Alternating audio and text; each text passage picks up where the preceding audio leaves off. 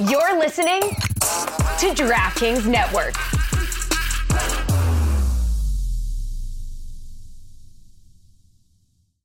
Every fan knows the right player in the right position can be a game changer. Put LifeLock between your identity and identity thieves to monitor and alert you to threats you could miss. Plus, with a U.S.-based restoration specialist on your team, you won't have to face drained accounts, fraudulent loans, or other losses from identity theft alone. All backed by the LifeLock $1 Million Protection Package. Change the game on identity theft. Save up to 25% your first year at LifeLock.com/aware. Hello, everybody. This is The Hockey Show. My name is Roy Bellamy. Over there on the other side of the studio, David Droke of the Hockey News. Now, the Florida Panthers have won back-to-back games. They are coming off of a win versus the Arizona Coyotes on Wednesday. And Wednesday was pretty interesting because on January 2nd, Jason Zucker had concussed Nick Cousins on a boarding penalty. So the Panthers kind of had this game circled in the calendar. And pregame skate, there was a bit of a discussion between Matthew Tkachuk, Ryan Lomberg, Jonah Gadjevich, Jason Zucker, Liam O'Brien, and Jack McBain. I'm sorry. And they got into a discussion on how to settle matters. And matters got settled because off the opening face-off, there was a fight.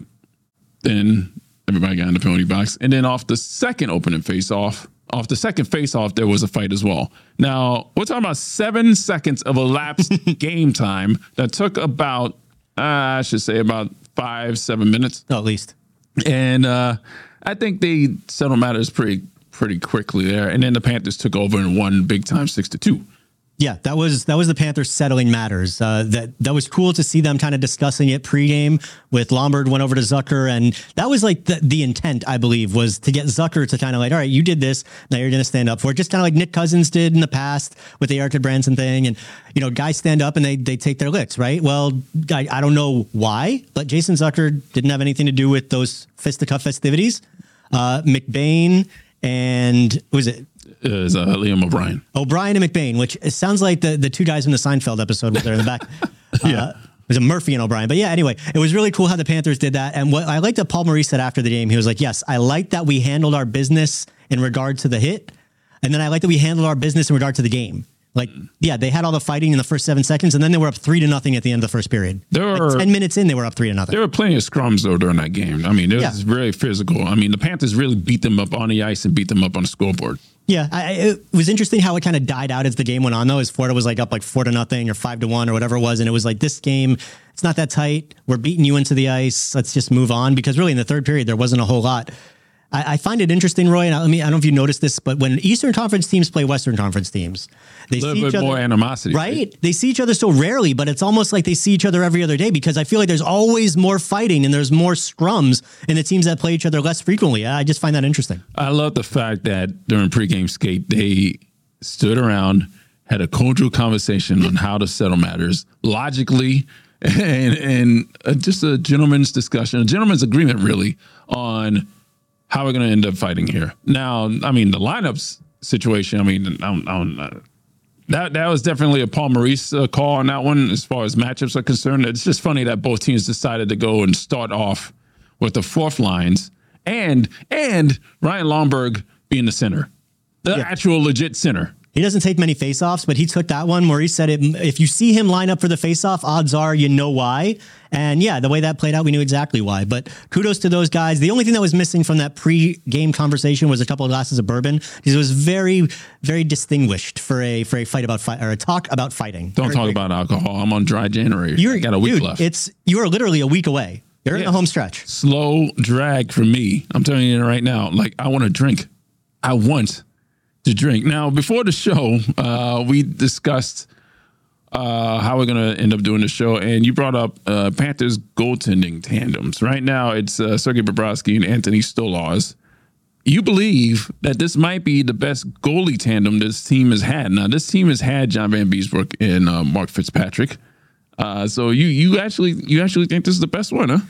Well, I mean, you're going into like the OG goalie tandem from, their original tandem. And Mark Fitzpatrick back then was a very highly touted goaltender. A lot of teams wanted to get their hands on him. Yeah. So yeah, Florida had a very solid tandem back then. But no, I'm just thinking in terms of recent history, like there have been some good goaltenders. And I mean, we've had some very solid backups to Bob, whether it was Chris Drieger or Sam Montembeau. You can go back to like the Al Montoya when he was tandem with Roberto Luongo. It was Scott Clemenson back with Jose Theodore. I mean, we can go back and further and further. But I'm just looking at this year with Anthony Stolarz playing very well as a backup. Combine that with Sergei Bobrovsky kind of picking up where he left off last year in the playoffs. He's having a great year. He's going to the All-Star game. We'll see him in Toronto in a few days. But yeah, I just think that this is one of, if not the best goalie tandem the Panthers have had in a really long time. And that's, again, no knock on any recent goaltenders. I just think that Bob and Stolarz have been really, really good for the Panthers. Well, Alexander Barkov returned to the Panthers lineup on Wednesday versus the Coyotes. He was the third-line center. Mackie Samoskevich was his winger.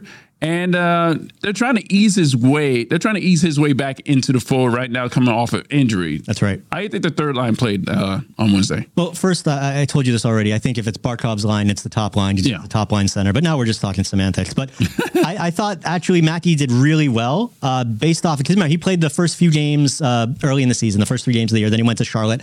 He's been playing well for the Charlotte Checkers down in the AHL. I wanted to see how they'd use him when they called him back up, because you can't, a guy like Mackie, he's a high-end prospect. He's going to be a top 6 player. You don't plug him up to the NHL and pop him in the bottom 6 and play him for 10 minutes, and that's it. Right. So last night, he only played 12 minutes, but that was because special teams kind of dominated the second half of the game, and Mackie didn't play power play or shorthanded. The shifts he did have with Sasha Barkov, I thought they looked great. I thought they were setting each other up. They were finding each other well in the offensive zone. I think that we've seen a lot of growth from Mackie in terms of the early season till now, and it's good that Paul Maurice said he wants to see more of it and see how it develops. They're not going to rush him, but put him in that spot. Put him next to one of the best players in the world and see if he can flourish. And, last night, a little sample size against Arizona, but I liked what I saw. Do you think he's going to be taxi squad or black ace during the playoffs, or are they going to keep him down in Charlotte, depending on how their season is going? I think there's a lot that could come into play with that. I think it depends how the second half of his season goes, because if he continues to ascend, then he might force himself into a lineup in terms of depth with the Panthers. But at the same time, we don't know what's going to happen with the Panthers in terms of injuries or what have you with trade deadline. So there could be a spot for him that's already getting carved out, and we don't know. So there's a lot of unknown that's going to happen between now and the playoffs. You've done some research, and I'm really interested in what you dug up. Allegedly. No, I've been digging around as we get close to the All-Star game, and the trade deadline's going to be coming up a little bit after that in the beginning of March. The Panthers have some decisions to make with their unrestricted free agents. So I've just been digging around to try to see what I can find out. And it sounds like their big unrestricted free agent, who's Sam Reinhart. There's a lot of talk there. It sounds like talks, here we are on January 25th, are starting to pick back up again. A little bit more serious since the new year happened with Sam Reinhart. And it sounds like at this point, I would not be surprised to see the two sides come to an agreement with a deal similar to the one that Florida signed Matthew Tkachuk, which was, I believe, 8 years, $9.5 million. Just because, here in Florida, they got the no state income tax, so you can sign a guy for a little cheaper and they still end up on the back end with that money. But it's starting to sound like, and we've known for a while that Sam Reinhart and the Panthers wanted to stay together. Mm-hmm. Things are starting to trend in that direction, and it sounds like the money is not going to be as crazy as it would be if he hit the open market. I mean, these are important decisions here. Obviously, we know that he wasn't going to get paid more than Matthew Tkachuk, but you got to look at your defensive core here. You got to look at Brandon Montour. There are players that you really need to lock up to really solidify this team, and if they can get Sam Reinhart at a discount, relative discount. No, it'd be nice. And you can't compare one deal to the other. Because remember, they signed Matthew Tkachuk, that was before he had his first big year with the Panthers. He had the Hart Trophy consideration, all the playoff stuff. So everything changes in year to year. I think 2 years after that, if you can lock in Sam Reinhart anywhere under 10, I think he would get well above that if he hit the open market. So I think the Panthers would be very astute to do that sooner rather than later. All right, let's go on to the other part of this league. Let's go to Los Angeles. Let's talk about a post-game presser with Drew Doughty. Now, you want to explain the context of this video? Yeah, well, the context is the Los Angeles Kings have not been playing well of late. They have, they've lost 12 of their last 14. They're 2-7-5, and that was after an incredible start. They were 16-4-3. They were right neck and neck with Vegas at the start of the season. They looked like really one of the big monsters of the Western Conference. It's been a big shift for the Kings since then. Their goaltending hasn't been that great. And this is a team that is much like the Panthers in that they pride themselves on their defensive hockey and they kind of root it in that regard. So to see them struggling the way they have has been kind of surprising. And it came to a head last night after they blew a 3-1 lead and lost to the Buffalo Sabres. All right, Drew Doughty has had some strong words about what's going on with the Los Angeles Kings. Danny, roll it. What has to change here? I think we got guys in this room who are too worried about themselves and worried about their points and worried about stuff like that. We get a 3-1 lead tonight, and guys start thinking it's a cookie night, and we stop playing the way we know how to play, have an awful second period, and then aren't much better in the third. It's about the team. It's not about yourself, and a lot of guys on this team need to realize that. This whole stretch of games, every game has been relatively close. Does this feel like maybe the bottom out for you guys with how the second and the third went? I mean, honestly, it's felt like the bottom out for a while now. It's frustrating not getting these wins. We're trying to stay positive. We're trying to, get back to having fun out there and play our game. But it's hard to do that when you're on a streak like this. And this has been a struggle for us. And the only way we're going to get out of it is if we get everybody's 100% effort and everyone playing for the team, for each other. Yeah, so those comments sound exactly like Nikita Zadorov in Calgary before he got traded to Vancouver.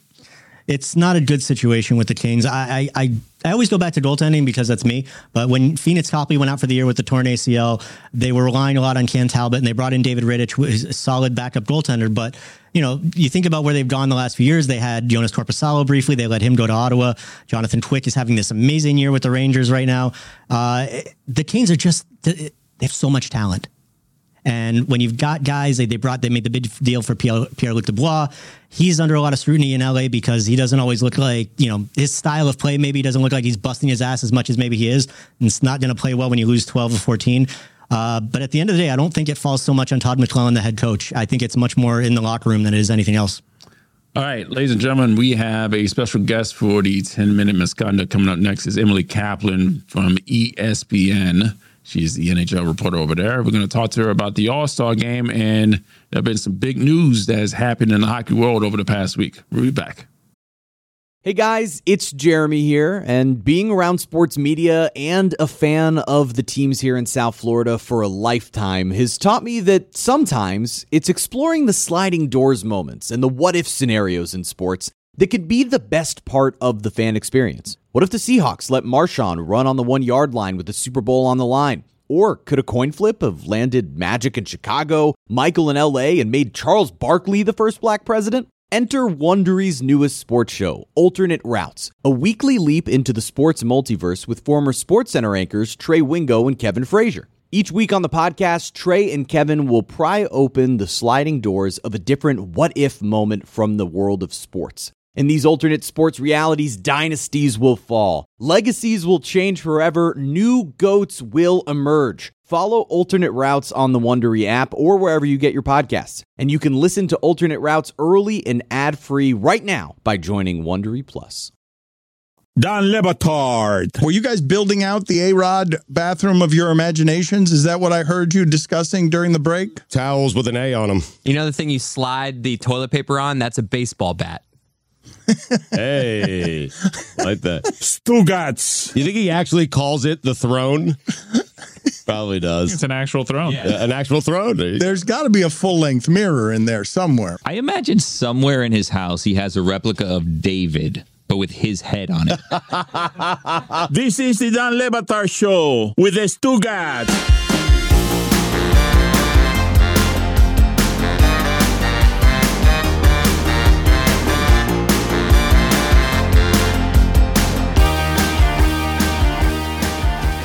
All right, ladies and gentlemen, this is the 10-minute misconduct, and joining us in the penalty box is one of my favorite people in this industry and basically the world at this point right now is Emily Kaplan, the NHL and ESPN. She is the reporter, and we talked about this before we started this segment, and you got very excited. Vitriol, my complete hatred for the All-Star game jerseys that were released last week. Emily asked me for my take, but before we do that, what is your take on these horrid, no good, terrible, lowercase jerseys? Talk about a leading question. Firstly, Roy, you're a legend. You guys are awesome. I appreciate you having me. I did not know that this was how the penalty box segment, so I feel a lot of shame right now. Hey, trust me. Every week is a lot of shame coming from this end, too. It's very appropriate. No, I appreciate it. It's always fun to be here.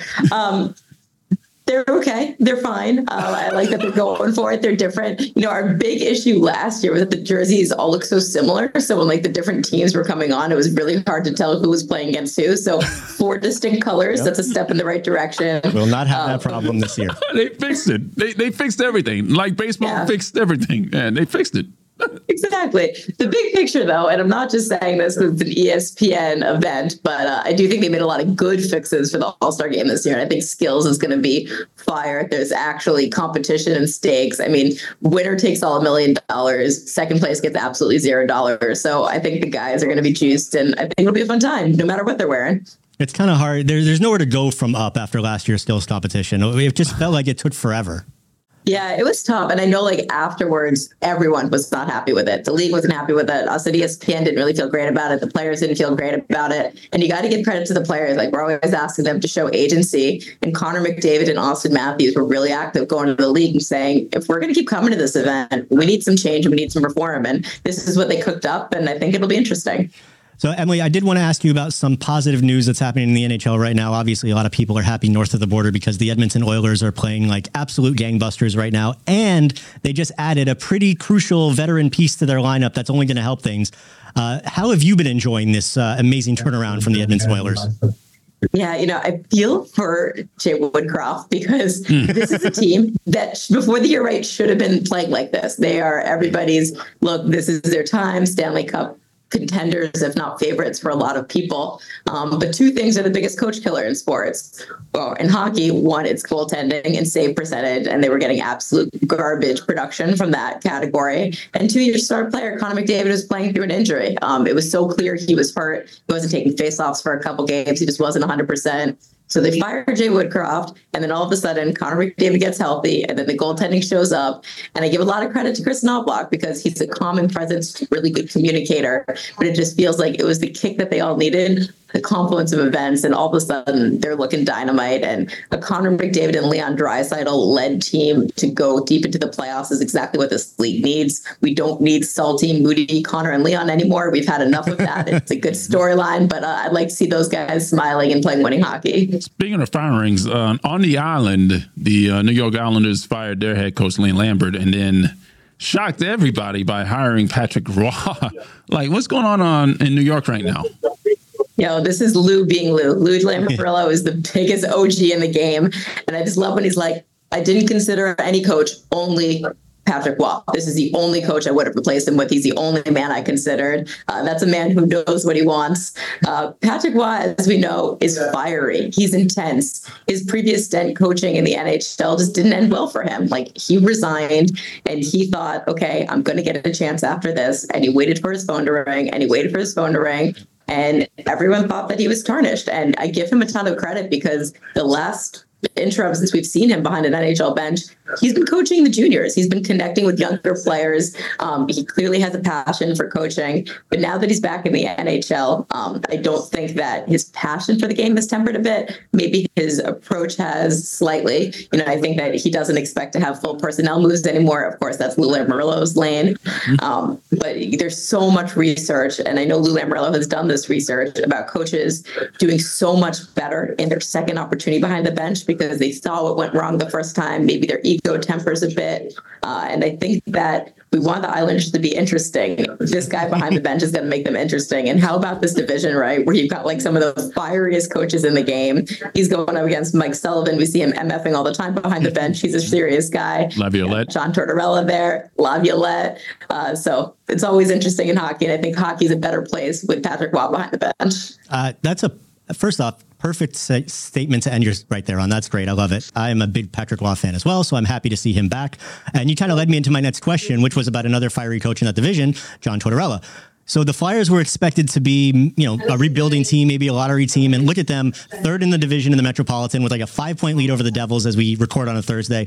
Why has Torts been such a perfect fit for the Flyers, aside from the fact that he kicks everybody's ass and it's Philadelphia? I think there's just so many misconceptions about Torts because you just see him as a hard ass, right? Like the viral clips of him yelling at reporters, yelling at his team, benching guys, and you're like, oh God, this is scary. But the dirty little secret in the NHL is that he's one of the biggest softies and he really cares about players on a human level.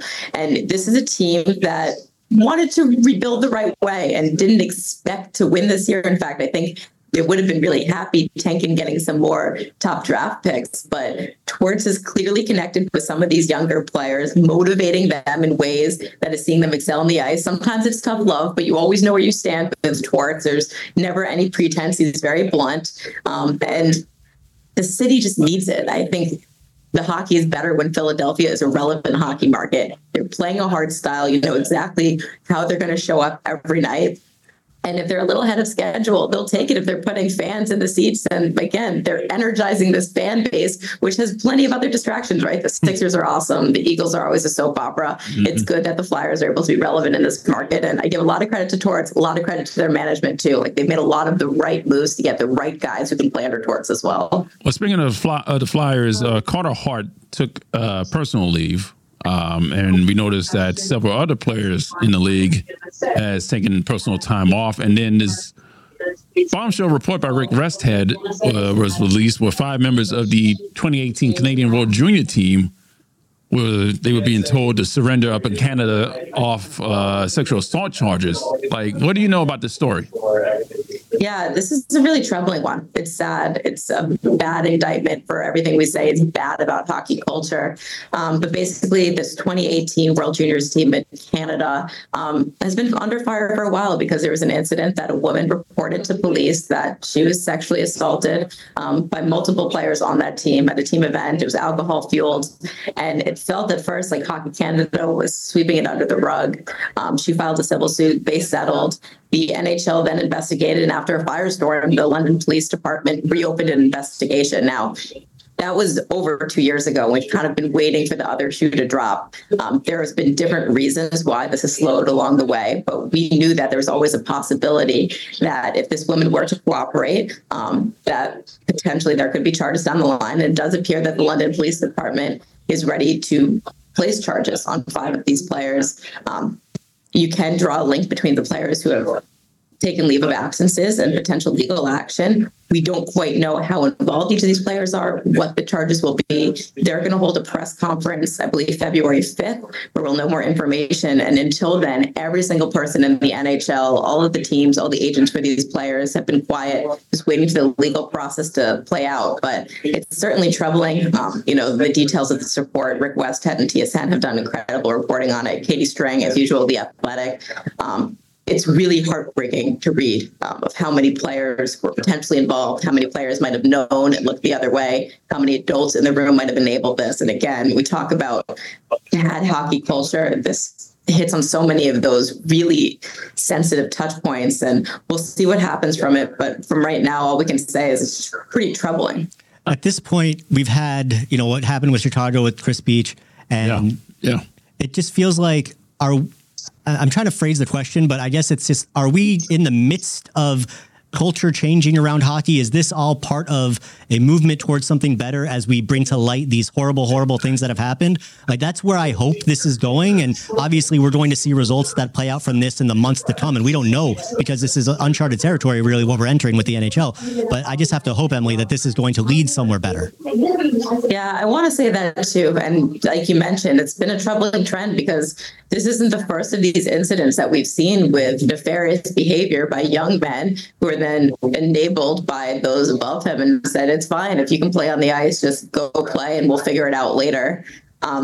I think that this one has struck a nerve amongst many around the hockey community because these players, again, have kind of skated free for so many years since this incident. And now it seems like they're facing real consequences. And unfortunately, real consequences might be the only thing that gets people to wake up, to change their behaviors. So I'd like to think that this can lead to positive reform, that we start to have better conversations starting at the youth level, better training, sensitivity training, understanding how to report things. But we'll just have to wait and see, because we've been saying this now for years. After each of these incidents, we're saying this will get people to change. This will be it. And we just keep getting more incidents that are really troubling. I want to go back to the All-Star game. And the last time we saw you personally, obviously, that was during the Panthers Cup run. But before that was the All-Star game down here in Sunrise. Now, there's going to be a completely different climate structure between Sunrise and Toronto this year. We're going to, what is the difference of maybe 45 degrees? Probably more, probably 50 or 60. God damn it. Oh, man, we are preparing for the cold up here. Like, how are you going to deal with this? It's too damn cold.